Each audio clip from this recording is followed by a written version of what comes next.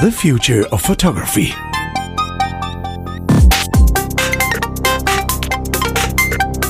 Hey everybody, and welcome to the show where we explore how new technology can help you make fantastic photos. My name's Aid. And I'm Chris. Hi there. Hey, how you doing, buddy? You alright? I'm doing fine.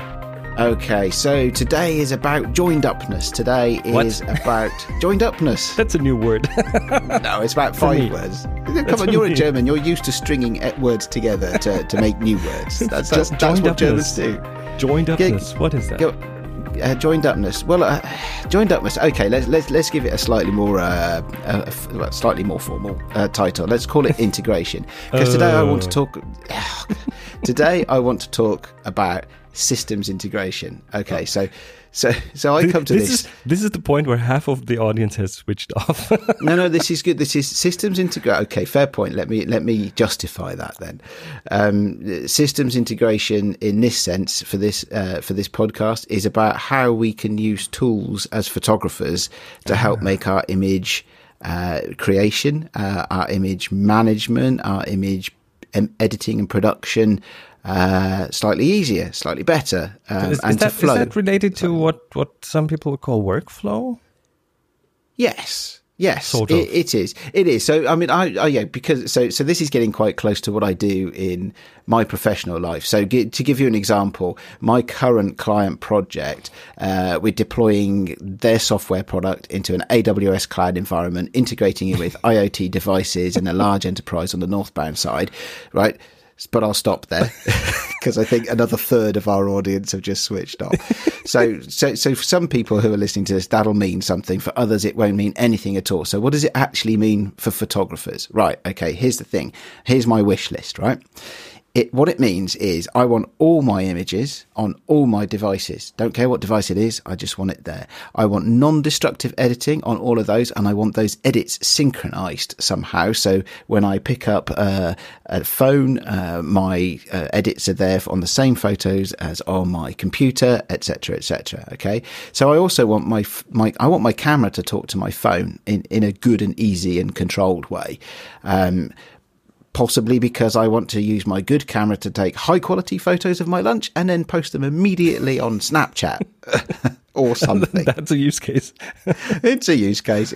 It's okay. All right. I'm being a little bit facetious, but it's a use case. Yeah, sure. But you know, I want my camera to talk to my phone, which means I can get into my environment where I have all my images managed. So, if I'm out doing something exciting, let's say I'm climbing halfway up a mountain, I want my drone to stream video of me halfway up a mountain to my phone and then straight out onto a website or video. YouTube.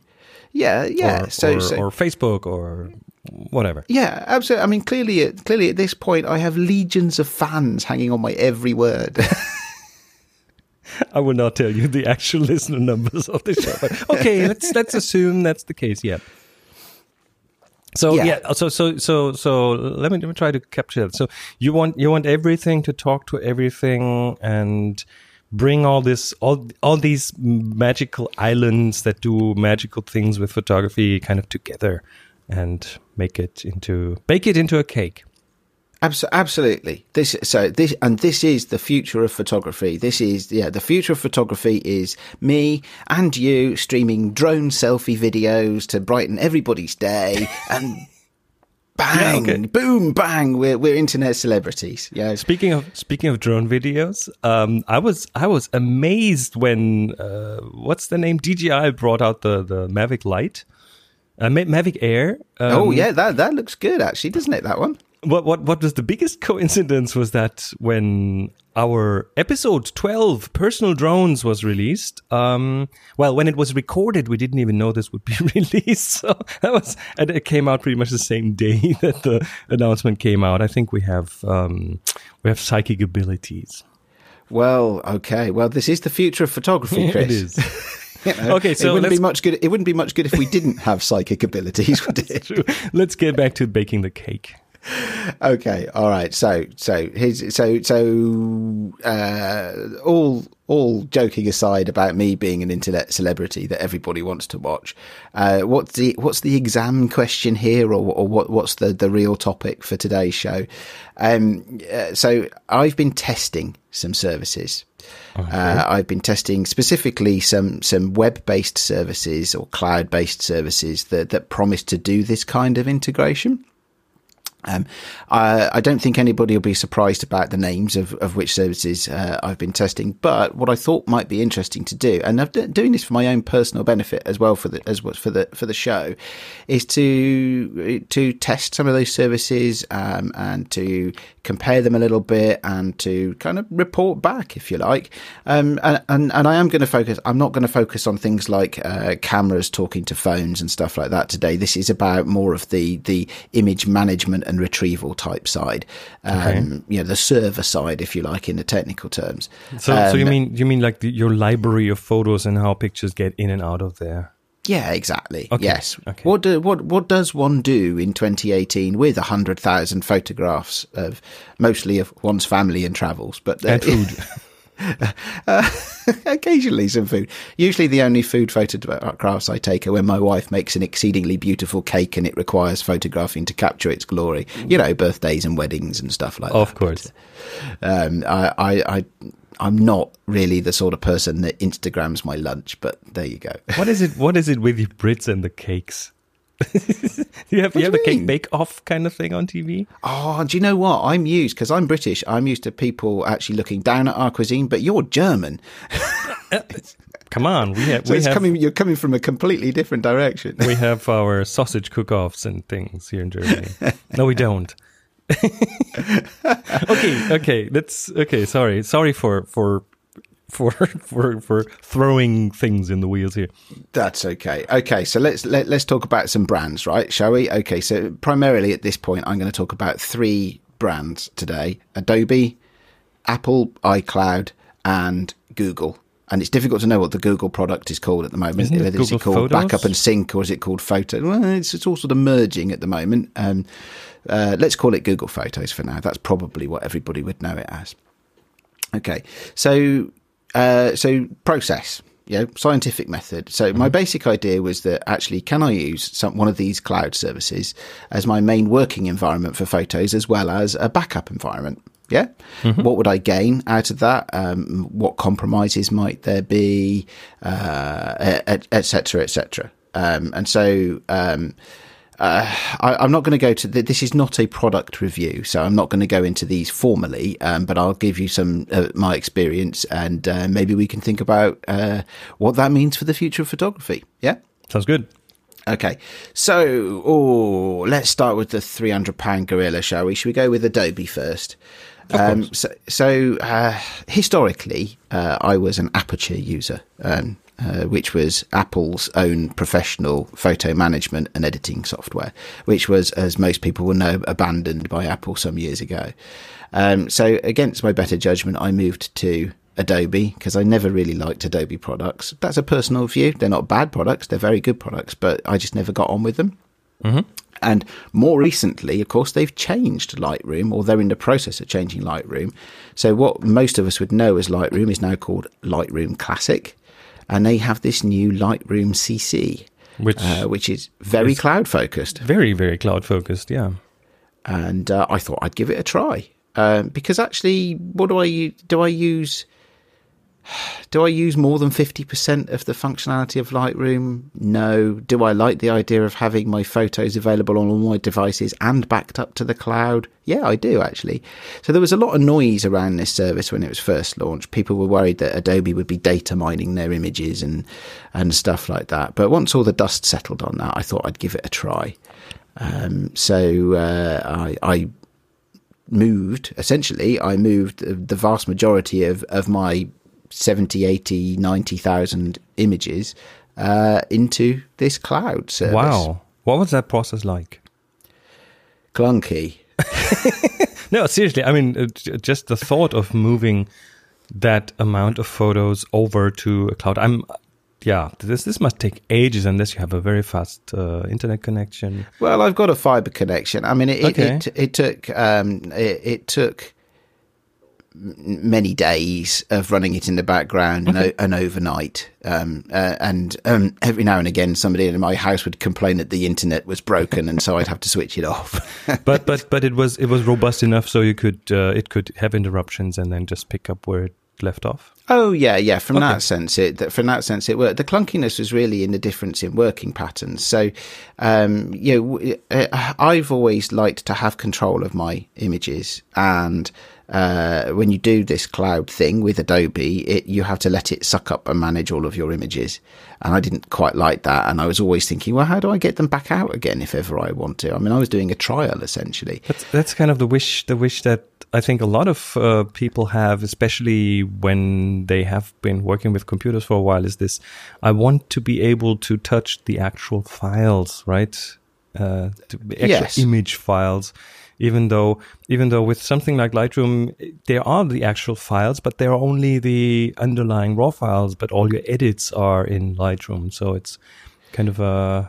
and all the metadata, everything, the database aspects, digital asset management. Yeah. So I mean, and I think I'm old enough to remember when it was necessary to keep hold of your files, because there weren't those kind of services. But I think for me, this wasn't so much about a technical control point, more of a commercial lock-in.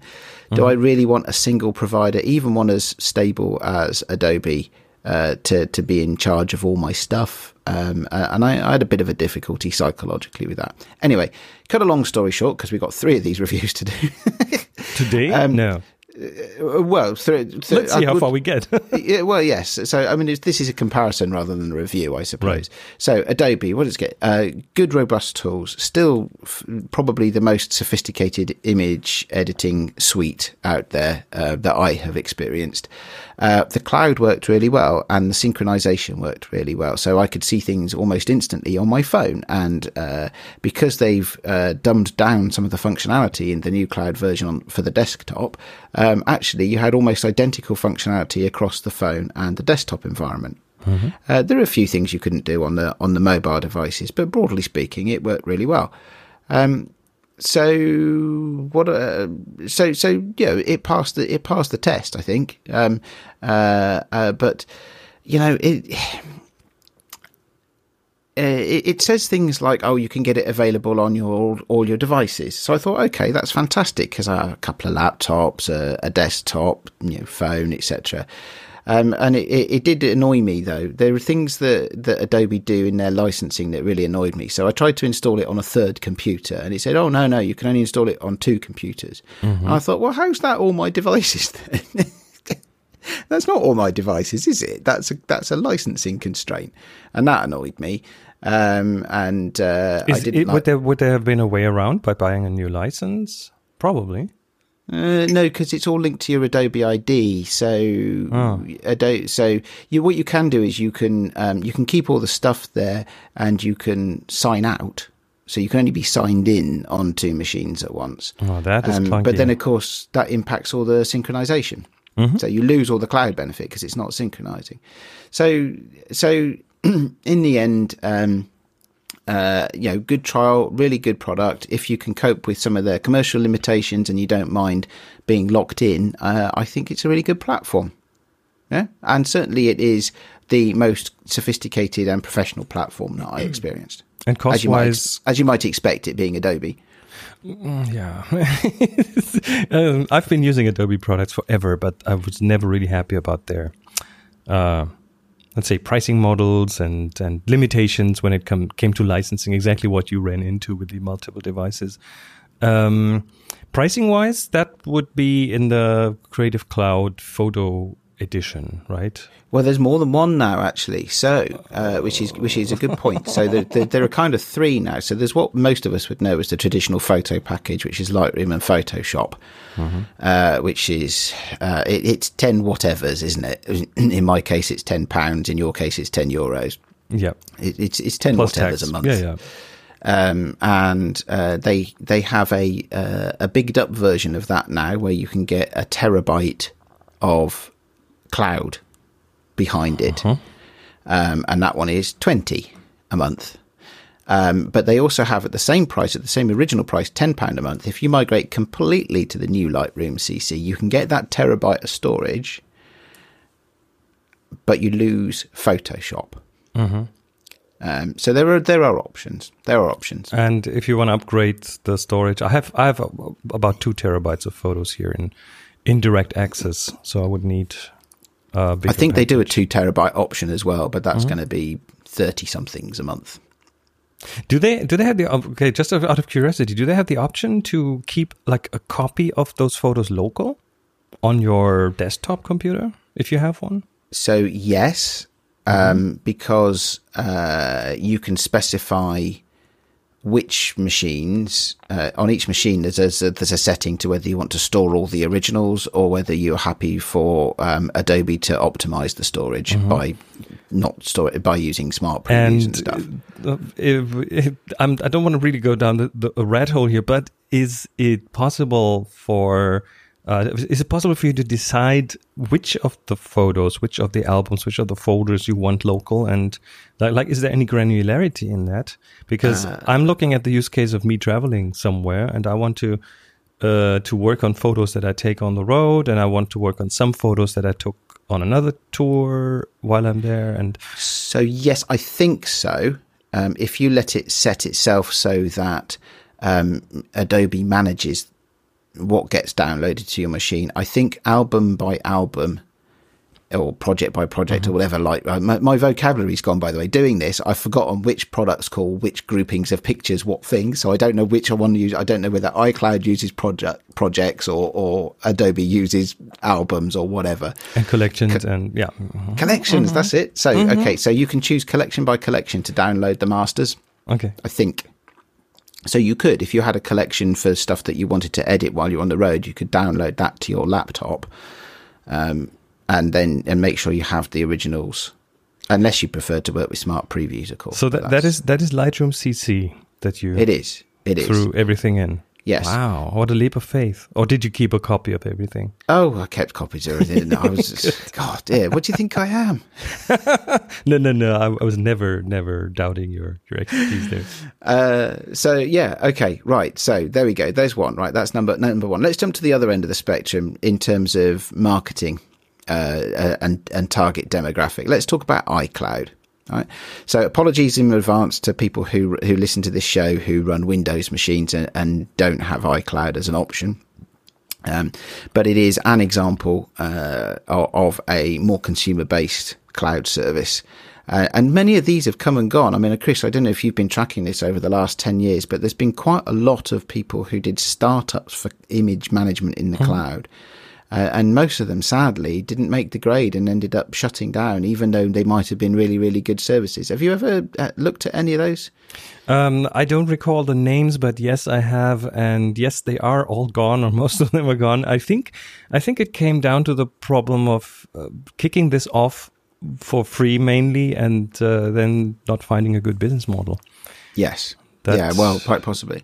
So what do I like about iCloud? Let's talk about iCloud for a bit. What I like about iCloud is some of the things I loved about Aperture. It'll manage JPEG RAW pairs and let you choose which one to edit and stuff like that, which Adobe always drove me nuts. It always refused to import my JPEGs. But that is a very, very specific use case.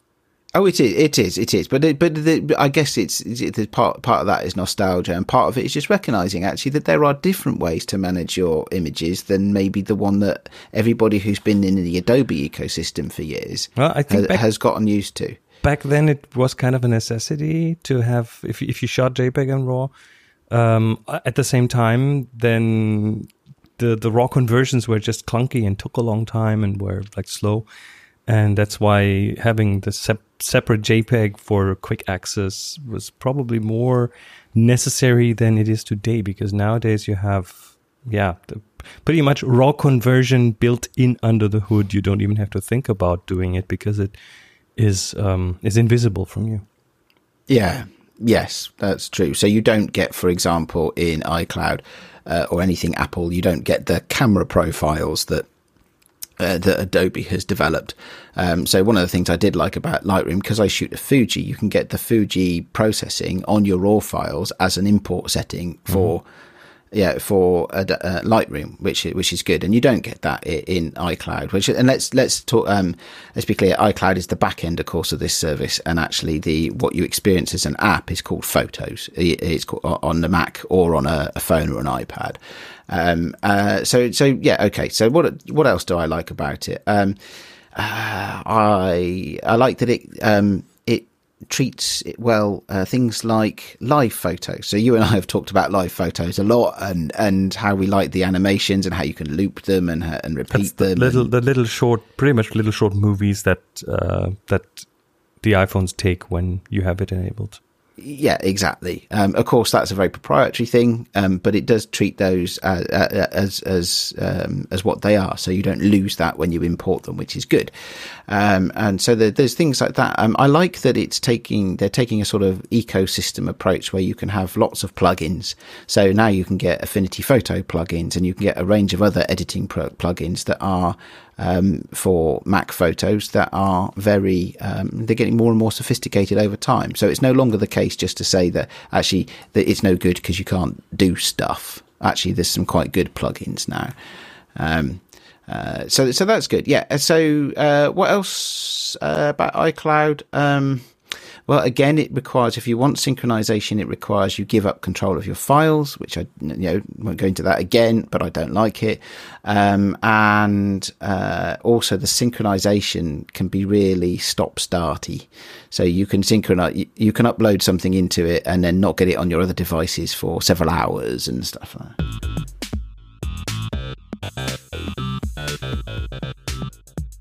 Hey folks, we'd just like to take a little minute out of this week's show to talk to you about how you might have the opportunity to support us. We love doing this show, but actually if you fancy saying a little thank you and providing some support, Chris has set us up a way that could happen, haven't you, Chris? Yes, I have. Liberapay.com. This is well, by the way, this is the first time we're doing an ad block here on the show. Apologies for that, but we'll get back to the content in just a second. No, it's a very simple thing. We love doing this show. We would do it without payment, but if any of you out there is inclined to support us a little bit we have servers running, we spend a lot of time researching things, so there's quite a bit of effort that goes into these episodes. We'd be more than happy to get some support, and there's a way to do this called Liberapay, which is a very fee-friendly, open source kind of thing. You've probably heard on other podcasts that use Patreon and something like that. But Liberapay is kind of really much, much better. And if you want to check it out, it is linked from thefutureofphotography.com. It's a yellow donate button, and you can pretty much choose how much you want to give and how often. Like you could say $5 a month or $1 a week, or no, euros actually in this case. It takes credit cards. It's very let's say fee effective. So it makes sure that most of what you give us actually ends up with us, and that's a good thing compared to some of the other platforms that sometimes take 30 or more % out of your donations. So check it out. It is linked in the show notes. It's also linked up on thefutureofphotography.com. And that's it for the ad. Let's go back to the content. Right. I had this just recently when I tried to get something from my iPhone quickly into my desktop computer, and it took, I think the way Apple does it is that they try to optimize resources on the system. So to kind of avoid too much battery usage, they group these transfers in the background, and then when the phone doesn't do anything else, and at a good moment of their choice, they will then do the transfer, and that can be a long time sometimes. Yes, it will end up on the other side. This is quite reliable, but when it does is hard to say. And if you have, if it's necessary now, then you have to resort to other means. Yeah. Yeah, so you end up in this situation where you've got slightly asynchronous synchronizing. which can be maddening. Yes, it can be maddening. It is slightly, I confess. But as you say, it generally works. But it took me back to, the mindset of 10 years ago, which is, Apple, right? 2 rules about Apple: never buy the first generation hardware, and they don't do services. And that's probably a little bit unfair. But then, although I still don't buy Apple first gen hardware. But then on the other hand, there are, and I'm sorry for sounding like an Apple apologist here, but it is almost like magic if you use like a shared photo album. I have that with my family, for example. So I throw a photo in there wherever I am, on whatever network I am, and it will eventually end up on everyone's devices, and everyone can comment it, and we can have a little conversation around a photo or something, and that works really well. And in that case, it's not important if they receive it within a minute or within an hour, but they will receive it. And this has been 100% reliable. I've never had a photo disappear in that system. So there are a few. I think this is what makes Apple so interesting. They always throw in a bunch of features that are very delightful. When you find out about them, you go, wow, this is amazing. But then on the other hand, it can be maddening on the other side.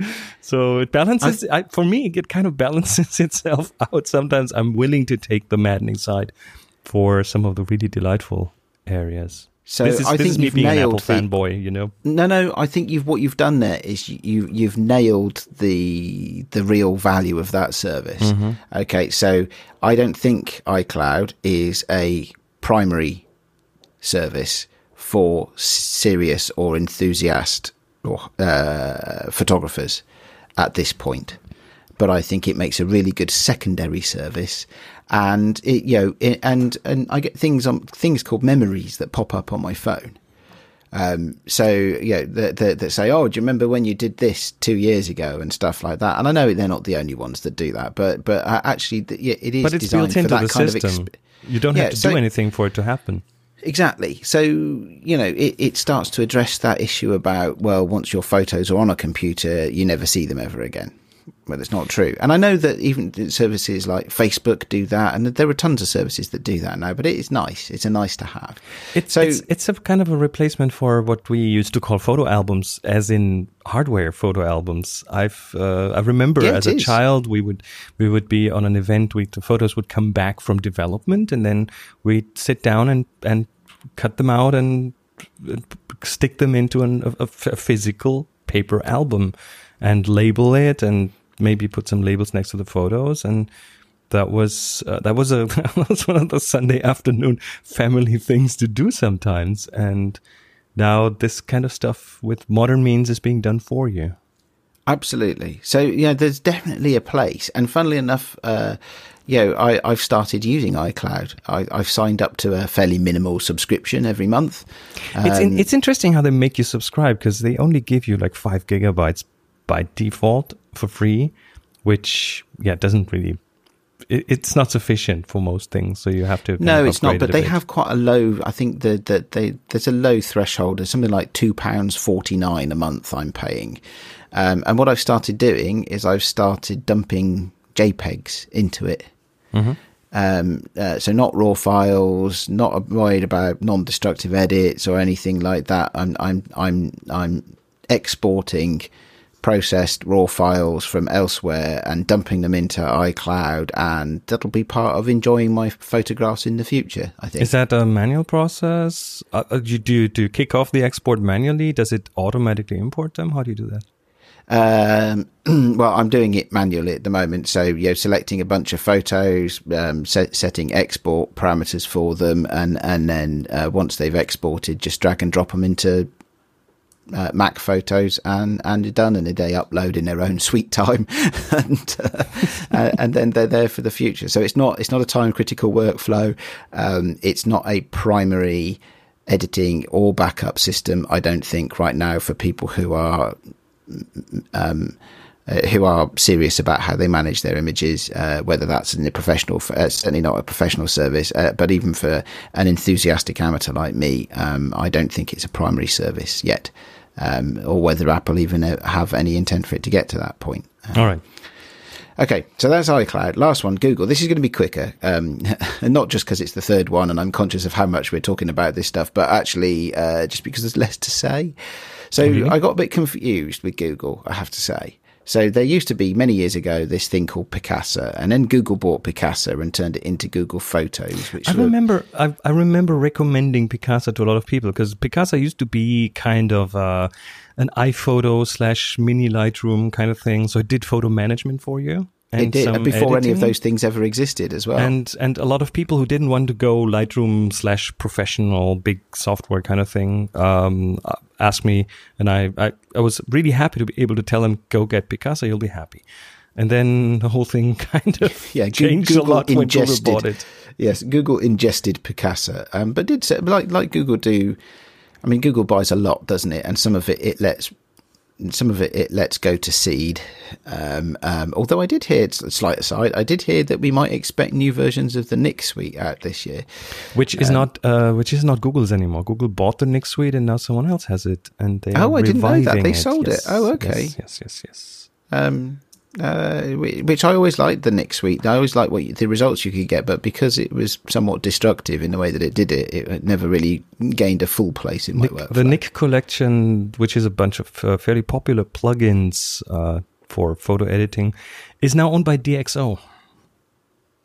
DxO. That could be interesting. Which is an interesting development. Let's see what that will mean. Yeah, well, we'll have a watching brief on that one and report as it happens then, I guess. But yeah, so Google Photos at the moment is being subsumed into a thing called Google Backup and Sync. So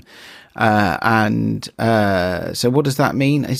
Honestly, it's been difficult for me to tell. So if you set a folder on your machine that's full of photos to be backed up, the photos will appear in the Photos bit of Google Backup and Sync. But it seems to me that photo management is not necessarily the primary goal of that product suite from Google anymore. So it's not difficult to find as such, but it's making it. My initial first impression is it's making my online images harder to organize, because it's not an image focused service anymore. So I've come away from trying to test Google a little bit confused, and I was really hoping that some of those much advertised, much vaunted automated algorithms for search would be really useful.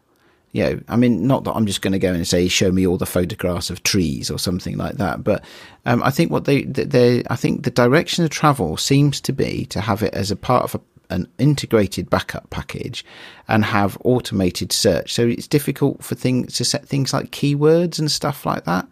I may be missing something here. I don't think I may be missing something in. You don't think I am? I don't think you're missing anything. So no, without knowing the product, I have not really played with Google Photos or Backup and Sync and so on. But Google's business model has always been to harvest all the data they can for information to present you with better or more targeted advertising. That's their business model.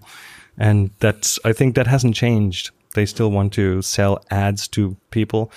And they are also now really big with AI, with machine learning. And I think one of the things that people don't really do anyway, unless they're professional photographers, is tag and keyword their photos in a meaningful way.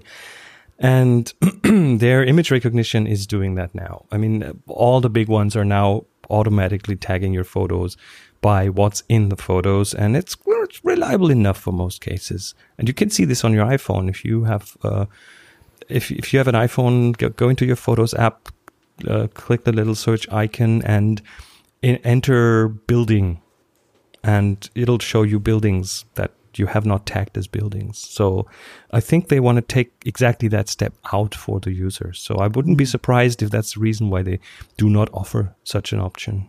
Fair enough. But it does mean that I'd have less to say. But it does, based on what I've seen, Yeah. So okay. So conclusion time, because of course I've rambled on a lot about these services, possibly more than I intended to, but they are quite deep actually, and there's quite a lot there to think about. But of course, as we must ask the question: what does this mean for the future of photography? What does it mean for people like you and me? I have two conclusions. I think. One is a bar humbug, Ebenezer Scrooge kind of conclusion, which is I don't want to let go control of my photos and my videos. Thank you very much. I'm not ready for that yet, and I'm not ready for that. I'm not ready to be locked into any one particular system and service because I'm too heavily invested in that collection of images to let go, or not to let go. It's sort of, but to get locked into a particular service. So that's one conclusion. I don't think that's going to be a surprise to many of the people listening to this. My second conclusion is about fun.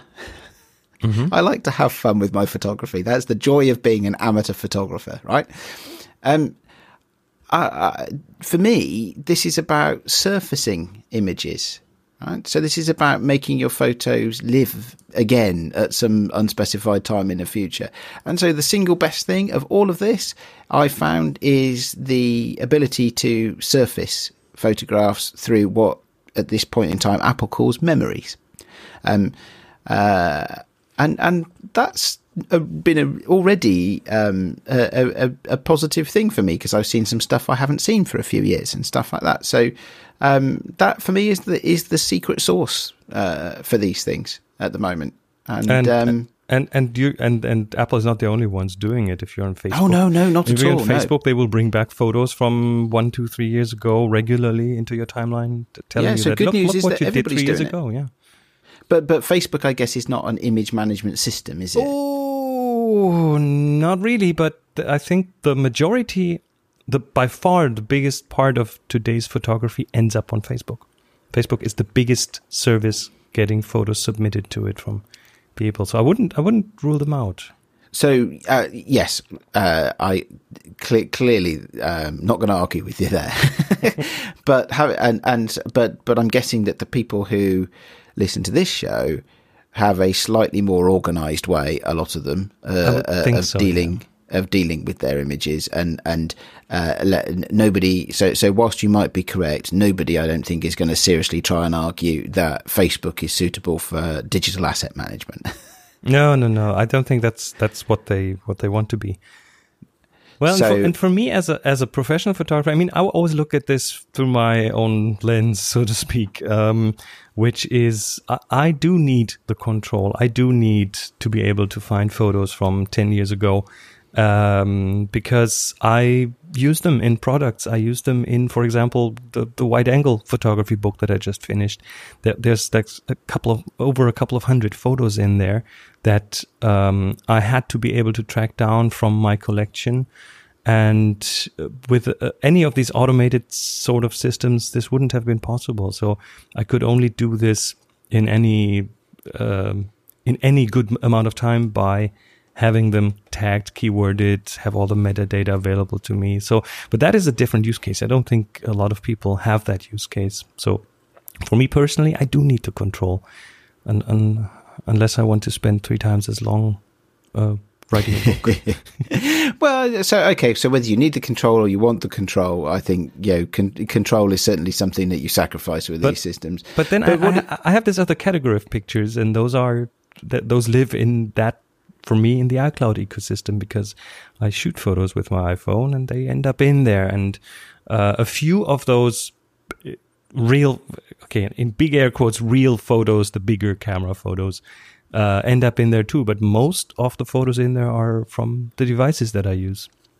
Ah, well, that'll be that integration I was talking about earlier then, won't it? Yes.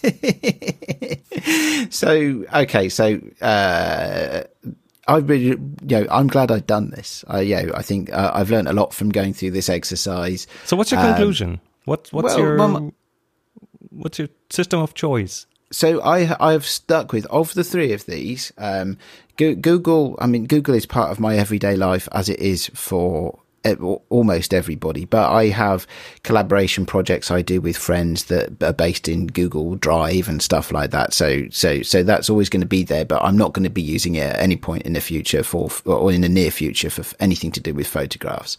iCloud I've stuck with. I'm going to keep my paid subscription for iCloud, and I'm going to keep dumping good fun photos in there to share with people and things that are going to make memories. And yes, it's going to be primarily about family and friends. And this is because you are rooted in the Apple ecosystem at this point. I am, and so are many of my family. That wouldn't be particularly excluding anybody. There are some people who wouldn't be able to get hold of that, but actually, do you know what? Mostly it's about me. It's always about you. Yeah, that's okay. I'm good, you know. There's a yeah, absolutely. I'm not afraid. Well, to your admit photos. I mean, yeah, I totally get that. Yeah. Yeah. And the third one, Adobe. I've cancelled my Adobe subscription completely, and I'm actually in the process of moving away from Adobe as a service and product provider. Mm-hmm. That's a subject in its own right, maybe suitable for another show in the future. But my own personal choice has to move away my major asset management and primary photo editing capability away from those products. Because if their direction of travel is to do this cloud thing, as good as that service is, I'm not ready to give up that control. And I don't want to be locked in. And so I'm not prepared to do that. And so rather than, I know that the Adobe is continuing to support the Lightroom Classic product and what have you for some undefined time to come. Yes. But actually, given that I was never much of an Adobe fan anyway, I've taken the opportunity now to look around at some new and emerging products and move to one of those. As I say, that's another story. Not going to go into that in any depth now. I'm just glad that I've done this test. I'm glad that I'm having some fun, and I'm glad that I found a service that can surface some old stuff and make me smile sometimes. Which I think is important for most people out there.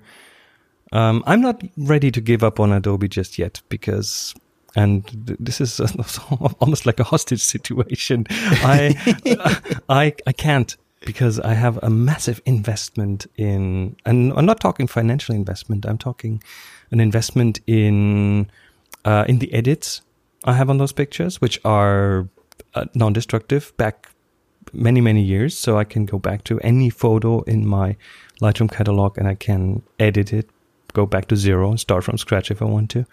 I have done that on some of the photos, and I have a massive investment in being able to quickly operate that thing. I mean, one of the things, if you Google my name, you might find 1 hour, 1,000 pictures, which is still my claim, to be able to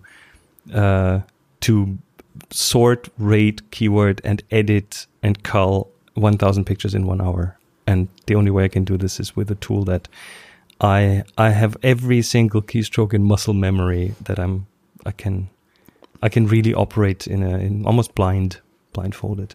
So understood. But it takes me quite a long time to shoot 1,000 photos. But again, this, yeah, okay. But this is not the average use case. The average use case I see with, for example, some people in my family who have one big folder that is full of not just their photos, but their documents and their everything, and they just dump it in there. And they don't care about sorting things because they now have ways to find them and to surface these things. So I think that's a real important aspect at this point. I think you're right. So I'll tell you what, to close the show, I will try and summarize what all this means for the future of photography. Go ahead. Okay, right. That's quite a challenge, actually. But let me see if I can give it a shot. I'll give it a shot. We've got to get out of this show somehow, haven't we? That's true. Okay, right. So, good news, right? There are services that can help you find your images and put a smile on your face. That, for me, is really good news. And I'm not going to talk about enterprise knowledge management here, but for anybody that means something to, you know that it's finding stuff that's important, not storing stuff is easy. Finding stuff is hard. Good news. There are an emerging number of products that can do seriously capable image editing, including raw conversion, and there are more of those now. And I know some have been, there's a good handful that have been established for years, but there are more of those now and more emerging than there have ever been before. And so I think there's a really good opportunity in it for people at the moment to try new things, and to maybe they'll get some different results from their images. Good news, the sharing of, maybe not the management, but the sharing of images across platforms is stronger than ever. And it is absolutely okay to take a photograph on your phone, as you do, and have it automatically shared with people through these services. Many people, but people who you choose, not a broadcast service. So there's a lot of good stuff here. I think this is only going to improve, as general internet connectivity speeds increase, as the sophistication of the services increase, as the algorithms for automatically tagging photos, get more and more sophisticated. I think we're in a really good place. So I'm looking forward to where this whole sort of back end service thing takes us. And that is my summary for the future of photography. And I don't think I have anything to add there. Okay, folks, just before we leave you to get on with the rest of your week, we'd like to take one moment of your time more to remind you that actually we're considering having a Future of Photography Day, a meetup of some kind somewhere in the UK. This could be a live recording of the show. This could be a chance to meet other people, talk, to swap information about toys, all sorts of things. It's all up to you. So we're going to point you in the direction of a Google form where you can answer such questions as: what country do you live in? What's your name? Where would you like to meet? What would you like to talk about? All of those sorts of things. The more of you that are keen to do this and help us out with figuring out just what exactly it looks like, the better it will be. So, Chris, where would you like to point people to express their opinions? Well, first of all, it is linked in the show notes, but if you're somewhere else and can't get to the show notes, you go to your computer, your web browser, and type in tfttf.com/tfopday. That's tfttf.com/tfopday, the Future Photography Day, TFOP Day. And that'll take you to that form, but it's probably easiest to go in the show notes and just tap it there. Excellent. We've already had some thoughts in from listeners, and looking like there's quite a broad range of interests, actually. So it looks like we might have some sort of complex logistics to organise, but it should be fun. It should be fun. And all the more fun for the more we can fill into it. Help us out. That's all we're saying. Okay? Okay. All right. Thanks, everybody. Thank you. Take care.